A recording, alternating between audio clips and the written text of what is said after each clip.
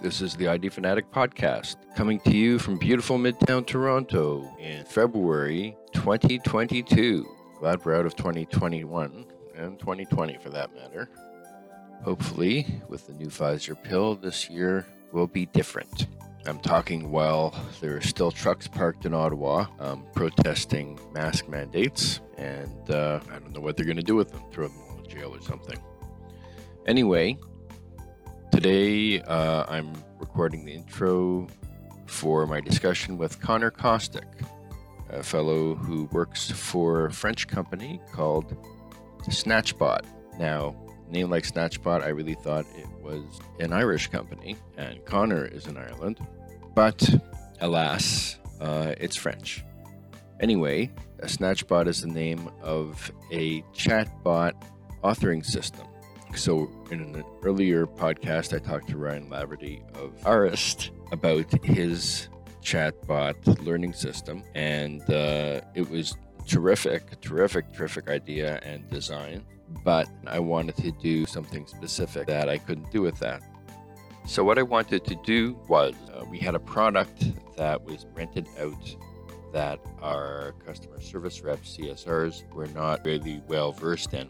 And so it was hard for them to make sure that they had determined the customer's needs properly so things could go out. So he wanted something like a job aid to help them in this.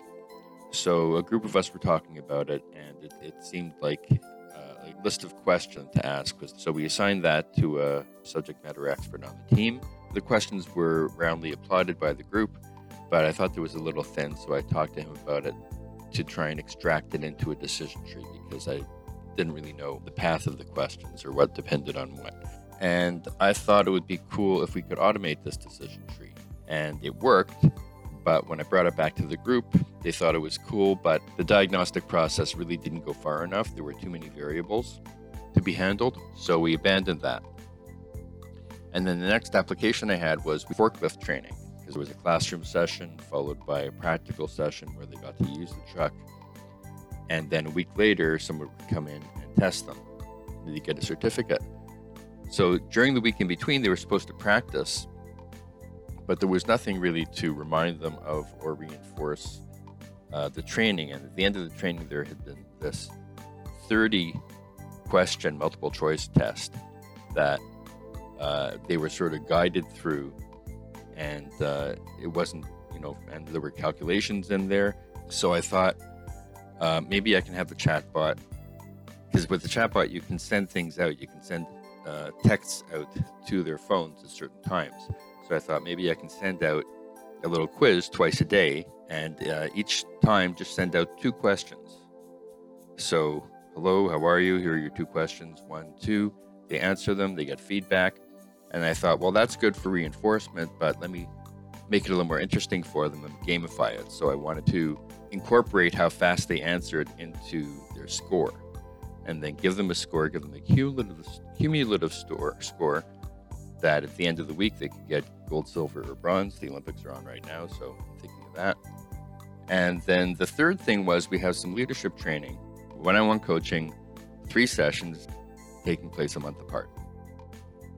So again, I thought, well, let me throw some texts at them, 2 a week or something during this period. But then I thought, I know that in the one-on-one coaching, these people have to develop action plans of how because they're personalized, and the action plans are how they're going to improve. So let's wait till they do their action plan, and then let's use that for the chatbot content. So it's going to be basically reminding them to do the things in their action plan. Have you done this yet? When are you going to do it? Set a date. Maybe I can capture the date and remind them on the date. Things like that. So that kind of flexibility really opens up a world of possibilities for not just training reinforcement, but suspending the training effort over time.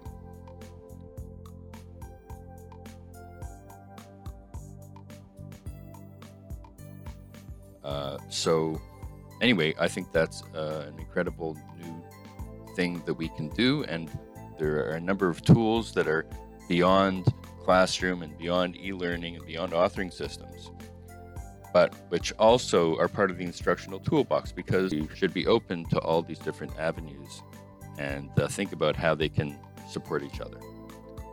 Anyway, enough about that. I'm going to talk to Conor about Snatchbot and chatbots and learning in general. And we're going to start right now. So I hope you enjoy it. Hi, Mitch. Yeah. Scared me. Sorry. Your voice went a little tinny a second ago. I hope. Okay, how's that? Is that okay? Yeah, that's better. Good. How you doing? Oh, not bad. I have one of my children has COVID, so we're all having to isolate. Very boring. Wow. Yeah, we remarkably have gone through the whole thing without any of us getting it. It's really, I mean, my kids have been out and about and breaking the rules here and there. Yeah. Well, my Oren's only 10. He got it from school. It's pretty wild. Yeah, that seems to be what's happening. The Canadian Prime Minister has it right now, or because his kid got it in school. Fortunately, for the kids, it's pretty mild. He only had like one bad day of flu, and then. Yeah, well, you never know though. It's the big question mark over exactly what impact it's going to have, and it's more serious for some people, and then for some people it drags on and on, or they get all sorts of different kinds of things happening. It's scary stuff, whichever way you slice it. But you've been in the chatbot world for a while, and you have a newsletter. The chatbot is a newsletter, right? Yeah, well, yeah, blog. Magazine. Yeah. Blog. Yeah. You can tell I'm from the 20th century. Yeah, so that's going quite well. I'm always getting requests from people can they put their features on it? So that's a good sign. They want to put a bit of product placement in which I don't mind, as long as they're not just it's not just PR, that they actually do have something interesting to say. So how did you get into this in the first place? Is you got a computer science background? Not in the slightest. It's quite a unusual path, I think. I'm a science fiction writer. Oh yeah, I was just seeing you had a novel called Epic. That's it, yeah, modestly called Epic. With skateboarders. That's the sequel, Saga. Okay. Epic is about a virtual world where everybody's playing an online game called Epic, a fantasy game. And they're doing that because their income and their social position depends on how well their characters are doing. And there's an AI in the story. The game itself is sentience. So, and I'd gone on Upwork as a freelance writer, and I'd done the creative writing test, and I come number 1 out of 17,000 odd people who'd done that test. So it meant I got some quite good, interesting clients, and one of them was Snatchbot. And Snatchbot was its founders are French, and they had a nice product, but they had a terrible website. I mean, they didn't have English as a first language, and the instructions on how to use the bots, writing software instructions, as you know, this is your expertise, is often not done by good writers. It's often done by good software engineers, and it's quite hard to understand. So let alone if you're trying to write in French and then translate it into English, it's difficult. So they wanted someone like me who would convert all their material into good English, really good, clear. So if you're looking at the instructional documents, chances are I wrote those. And but in order to write really clear instructions, I obviously had to master the art of bot building myself, so that I knew exactly what I was trying to explain. And so my role grew and grew and grew. They really liked the work. The Snatchbot started to race up the Google search rankings for various topics that I was covering. And so eventually they invited me to be the CMO, even though I have no computing background. Great. So they were around for a while. How long have they been around then? Founded in 2015. Which is not that long, really, but for startups like and software, long in the tooth for. I mean, there's new things every day, but I found, now I have some computer background, not a lot. I'm also a writer, but I did take a first year computer science course. I had to learn Python, and many years before that, I learned BASIC, and then I've got a friend who does it, so I sort of keep tabs on. So I knew about things coming up. So for someone like me, it was pretty easy to get in there because I understood basically how it was going to work before I got in there. And then it was just a matter of how easy is it to figure out. And I still had a problem actually with the variables, getting a calculation done and then get the number to display.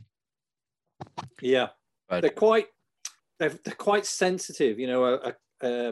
A bracket out of place and it all fails. So yeah.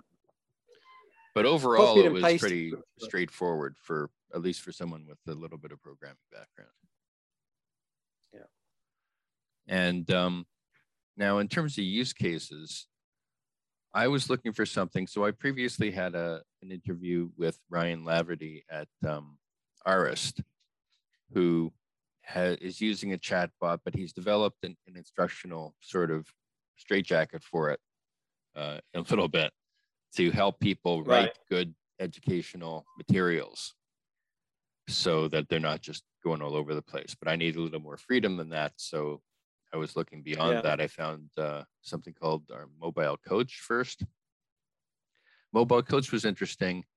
The programming is kind of done in the spreadsheet, right? I've seen those kind. Yeah. So you put your variables and your if-then statements and everything right in there. And it's the first time that I really understood what a chatbot was, which is really an interactive database. Yeah. So you're talking to a database and it's searching for things and spitting them up to you. What I didn't see with the one that I was exploring was I didn't see any NLP in that kind of creative process. Did your one have that? Yeah, it did. An ability to pass a sentence. Yeah, I think it could. Yeah, I'm pretty sure it did. And then when I came over to Chatbot, I didn't have to go into the spreadsheet. I was just sort of outside of that within the Chatbot sort of interface, so that made it easier. But I was just reading in your LinkedIn, you go on a little bit about NLP, and that is really, for listeners, when people talk about chatbots using AI or a lot of other things online that say, oh, we're AI powered stuff, usually all they're talking about is natural language processing, which is like Siri or Alexa, the ability to understand what people say or take what people say and parse it into a reasonable understanding of it and then respond to it. So if you've done you talk about it a little bit in there. So I want to get talking about it here because it really is the biggest AI success story to date, I think. Right. Yeah, I think so. Yeah, and it's amazing actually. It's coming on in leaps and bounds. I mean, I've been interested in AI from a sort of philosophical point of view, and what we're talking about here is nothing like the films where you have sentient robots who are usually bad, and dangerous. But we're absolutely miles away from a genuine artificial intelligence in the sort of Turing test kind of a way. But what has come on amazingly well is software's ability to hear a human talk and understand what the intention of the human is. I mean, that has come on an awful lot. The input is text, but that doesn't mean it can't be voice because it's quite easy to translate voices into text now. And a lot of use cases want that. I mean, the forward-looking people looking at these self-driving cars where the person's in the car and they're sort of talking to Alexa, I want to go here. this kind of music on, or this audio book or podcast.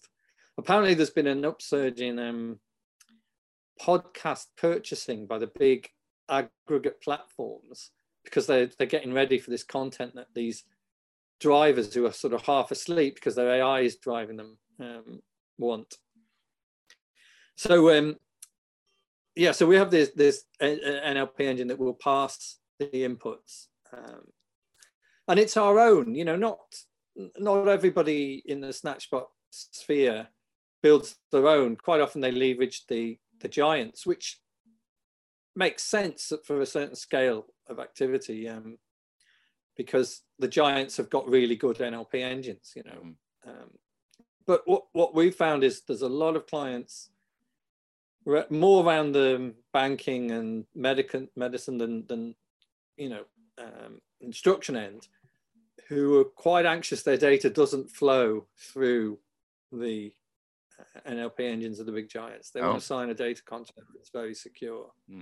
So they prefer to work with us. And ours is good. You know, I mean, it does take a lot of training to get human-like accuracy, but it's pretty good.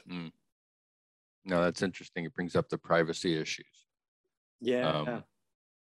As we move further into the convenience age, it seems like a big trade-off of convenience for privacy and, you know, possible data breaches all over the place.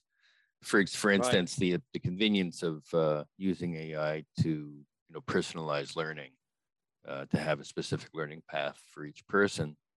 So that means you have to track that person's activity through, you know, through the apps that they're using or through whatever, so that you can have a database, build a database on which to make your judgments. But that means they're giving up all that privacy in case, you know, anyone ever wants to get at it. But not only that, I think some companies set up their terms of trading in a way that allows them to leverage that information. So you wouldn't, right, Mitch, but a more nefarious educationalist might be giving away their educational product for free because the small print says we're allowed to pass this on to advertisers, because, you know, it's quite valuable being able to target the right people for your adverts. So not only is the data breach to worry about, there is the terms. I think privacy is a very serious issue. So, you know, I'm quite keen on GDPR, which a lot of users are. You know, over in Europe, we have this quite strict regime of data protection where users can, they have to be able to have a point of contact with the company to be able to get their data removed if they want. And I think the whole world should follow this. I mean, it's a bit of a pain for business. There's a lot more paperwork, but it does force businesses to put these procedures in place. And as a user, using my, you know, user's hat rather than my CMO hat, I think this is good. This is a, you know, it's. You say GDPR?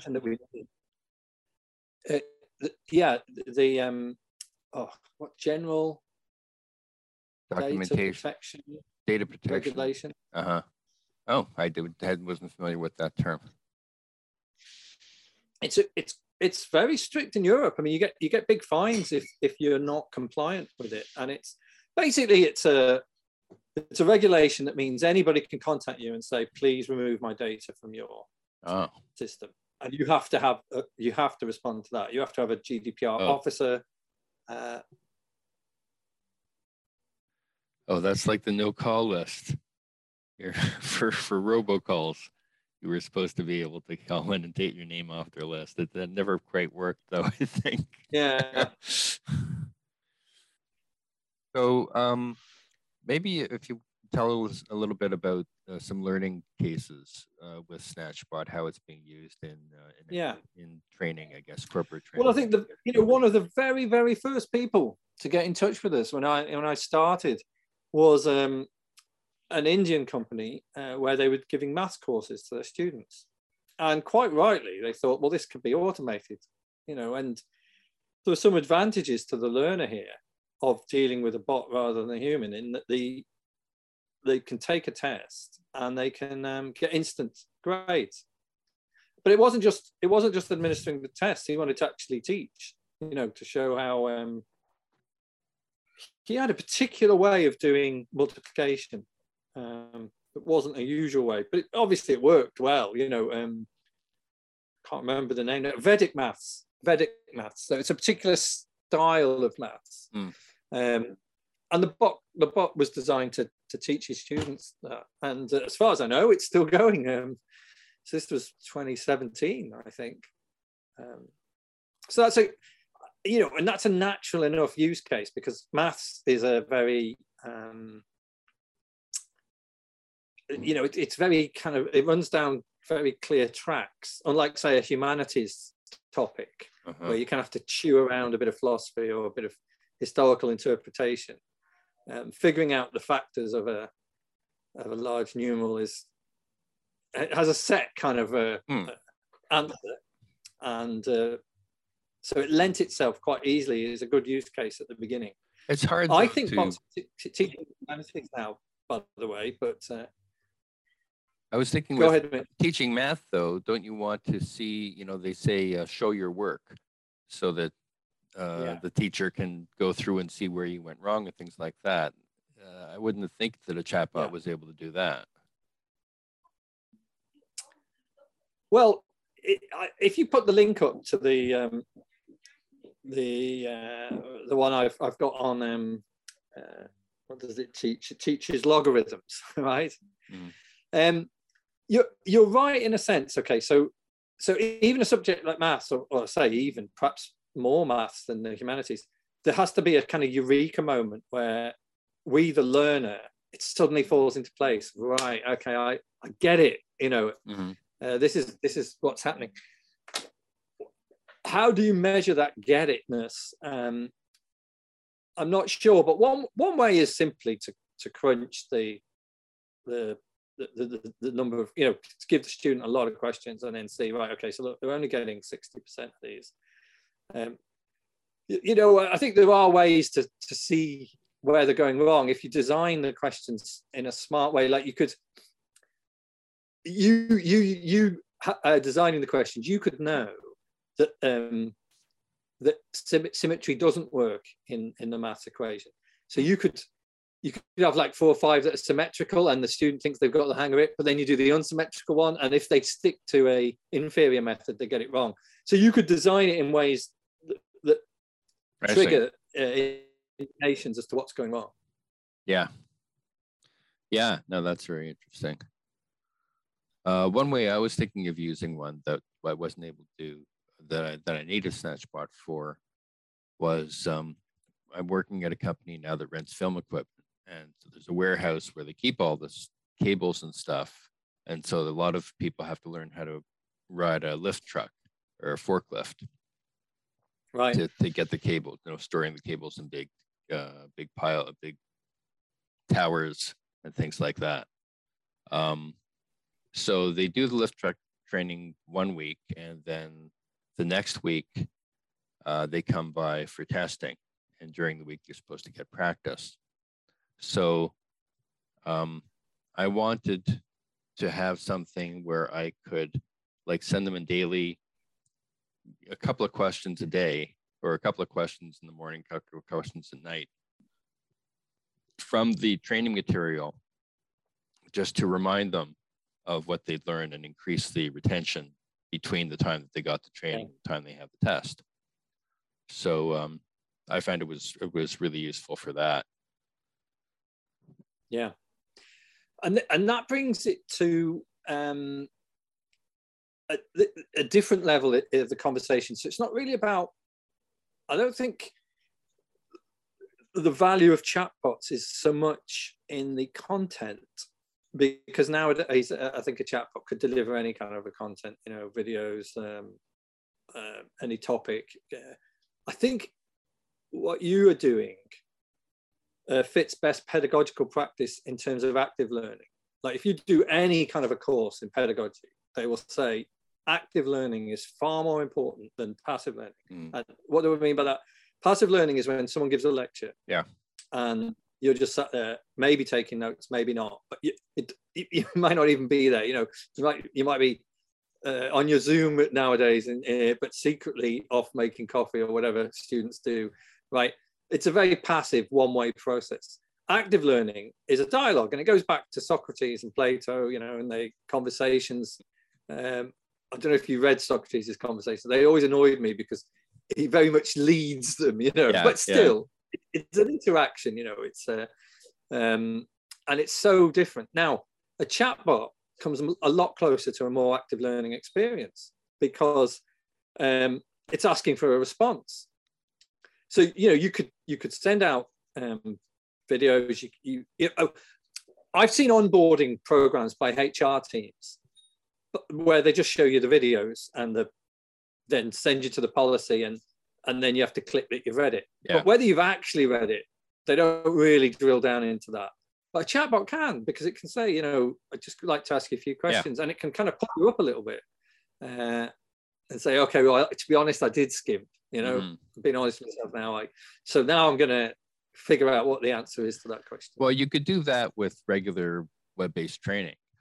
But with the innovation of the chatbot is you can spread it out. You can, you know, spread it over a few days, and you can get them, you know, at odd times and things like that. Yeah, and on their WhatsApp when they're on the train or, you know, whatever. It's got that flexibility as well. So from an instructional design perspective, it becomes for me a new sort of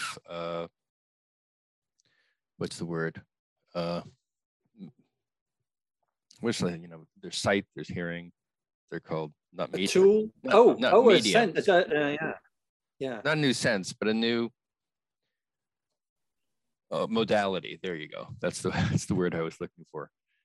Because you have videos which are passive. You have e-learning, which should be interactive. It isn't often enough, but it ideally, you know, you have the interactivity, but it's for things where you want to have a bit of linearity in that you've got, you know, some chapters to go through, whatever material to get through.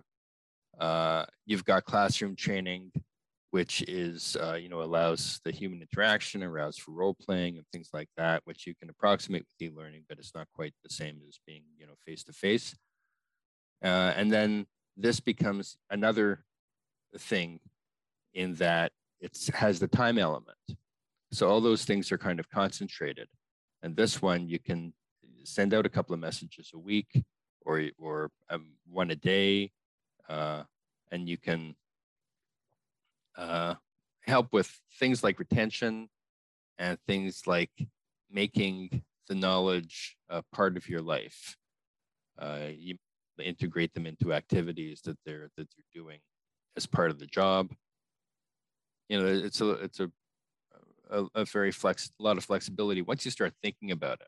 And one of the other thing that I wanted to do that you guys helped me out with, I wanted to give a test that was timed. So I don't actually think we never got to the end of this yet. I wanted to give questions and have, instead of just saying, oh, you got it right, you got it wrong, I wanted it to be time limited, and I wanted you to get a better mark if you answered it faster, as well as whether it was right or wrong. So the two elements in there. I'm not sure we quite got there, but that kind of fooling around is possible. Yeah, well, thanks to your prompting. I've wanted it for some time, actually. I just haven't got round to actually pushing the tech people to do it. So yeah, we did it when you prompted it, because a lot of people want this kind of timing effect. Also, even in a non-educational context, there are a lot of use cases where when the conversation falls silent for a certain length of time, we had 30 seconds before the conversation moved on. Mm-hmm. But a lot of times you don't want to wait 30 seconds to say, you know, is there something wrong or whatever. So it was a useful tool. So we're glad to have it. So we've gone all the way down to 1 second now. With regard to scoring how quickly, I think that it can be done, but at the moment, there isn't an off-the-shelf within Snatchbot. I think what I would do is ping a clock some sort of world clock, and ping it again when I got the answer. And then I would record that on the spreadsheet. Mm-hmm. But you could record how long the question took, I think, in that fashion. Yeah, and there is a lot of flexibility, and it's nice to have, you guys are particularly responsive about that. When I started looking into chatbots, I saw there were like a dozen or so with all sorts of names, but mostly they're for customer experience and their sales. They have a sales agenda. So, and they put a premium on ease of use because they want salespeople and other people to be making them. So they end up being very limited in what they can do. And they're very targeted. I mean, they're designed to be sales funnels and to solve problems, solve objections, things like that. And they don't want people mucking around with it. So there's actually only a few on the market, to my knowledge, where you can actually do a lot of custom things. Right, I think so too. I have to sell them, so I have an interest in exploring these metrics, and we have 11% of our sales are in the educational sector, and I think that is quite high. I mean, that's second to IT. So I mean, they're all kind of clustered around the 10% mark. But I think that's right, that and they're not necessarily teaching bots. It's just that universities are quite quick. Yeah. Well, you mentioned marking, and I actually have some qualms about that, the automated marking and using a chatbot as a TA. I mean, it's bad enough using a graduate student as a TA when they sort of mindlessly go through marking tests. This, to my mind, it kind of exacerbates that, but I also wonder about the privacy issues in terms of student records. Well, I mean, the universities all retain the scores. Very often the transcripts for a couple of years if they're like finals. So I mean, the privacy issue is definitely there, but it's just in a new format. It's not. There's no less. It hasn't created a greater problem, I don't think. If you have an automated result. Yeah, not as bad as medical records. Yeah, and chatbots are very helpful for them in medicine. I mean, we put one up really just as a help and to let governments know that we would allow our platform to be used for free by national health organizations who wanted to communicate quickly about COVID. So we did a COVID bot, which you asked it questions, and for answers, it drew on John Hopkins and the World Health Organization. And it was getting tens of millions of hits a week. It was just off the scale. Wow. Yeah, it really was. Because that in the early days, I think everyone was really frightened. And you could see country by country where COVID was hitting because of the metrics on this bot, so when a bot is being useful like this, when it's being helpful, that really overtakes the.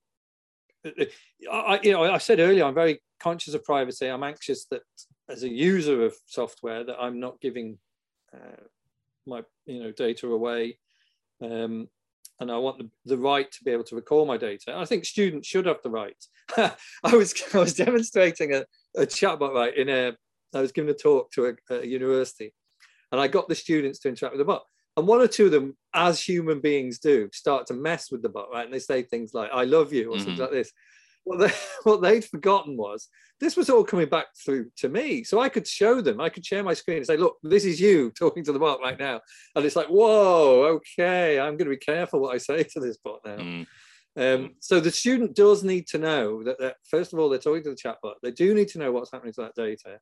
And they do have to have the right to have that data scrubbed. That's all absolutely valid concern. But the plus side is, like you put it very well, it's building up a profile to really tailor and target. Look, you're struggling with this. These are the bits you haven't completed. This is a reminder. You might find this resource helpful. I mean, that's pretty sophisticated. And like the math example you gave, it's interesting because it has the flexibility. One of the big things that I've always liked about computer-based training or e-learning is the ability to branch based on user input, based on, you could find out who the user is, what their background is, and then branch based on that, or branch within a course. But it's hardly ever done. Like, I've been so disappointed in the last 30 years of doing this at how little that's really taken advantage of by instructional designers who are writing this stuff over the years. Everybody comes into the thing and they just sort of do a linear thing, or they do a little bit of branching, or it gets too complicated and they don't want to pursue it. Really, that's where the power, in my mind, is of e-learning. And chatbots maybe push that a little more. Like in the math example, if you're designing the questions to expose weaknesses, right? Then you've got to put some, you're not just, saying, oh, here's a few questions about this topic. You got 3 out of 4 right, yay, right? You're giving them specific questions so that you can see by the answers, you give them 10 of the same sort of question and they make the same mistake every time. You should be able to draw some conclusions on that and go towards some remediation. And I mean, you could always do that with computer-based training. It just wasn't done. But I think with chatbots, again, maybe it won't be done, right? But instructional designers have to step up to the plate and take this opportunity to do some diagnostics along with the teaching.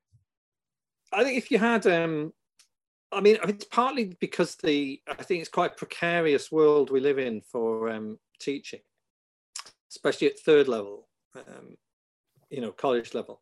So the system doesn't really reward a big investment up front in a course. But if you knew you were going to be at a college for 10 years, you might want to put some real attention to this, because you get it right in the first year and it's just going to be, then you can just tweak it for the rest.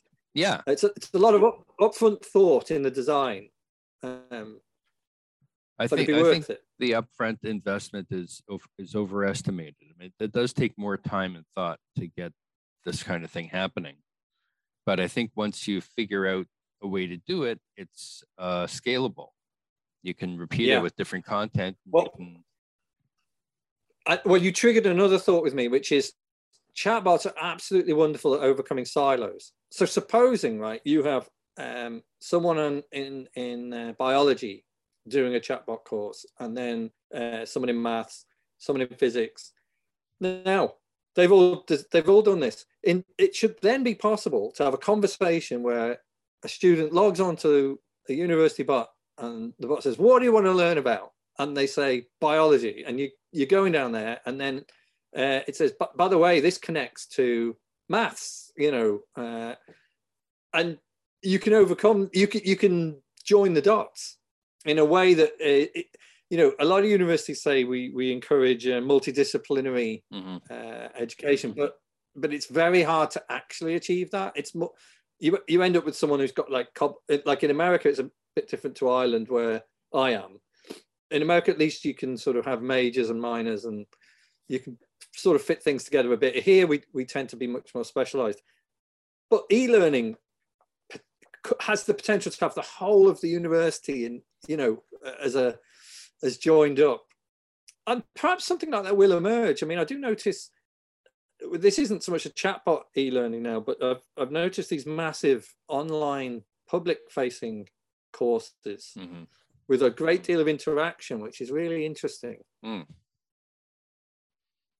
Yeah, you might have seen these. So a lecturer might give a public-facing course.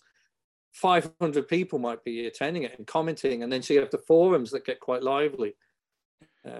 People are discussing the content. Oh, that's cool. Yeah, no, the management of interaction on online courses is a big issue. Something also people don't take full advantage of. But it is fun to go to a seminar or something and then go to a chat table and really get a chance to meet people and interact.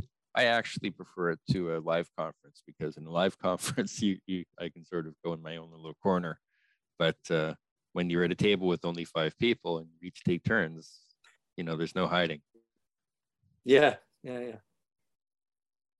Okay, I think we've exhausted a lot of interesting content. I appreciate you coming on. We've sort of flagged where the future might lie in this area. Yeah. No, it's nice to have, a new tool in the toolkit to work with that isn't just recreating something that already exists. It really creates a new avenue for development in terms of designing training. Great. Well, thanks for having me. Okay. Have a good day. Ciao. Cheers, mate. See you. Hi, this is Mitch Moldavsky. The ID Fanatic podcast is a monthly exploration of the leading edge of instructional design in the 21st century. I invite you to join the ID Fanatic page on LinkedIn, where you'll get podcast updates and a lot of other free resources of interest to instructional designers. Thanks for joining us, and I hope you have an awesome month. Bye.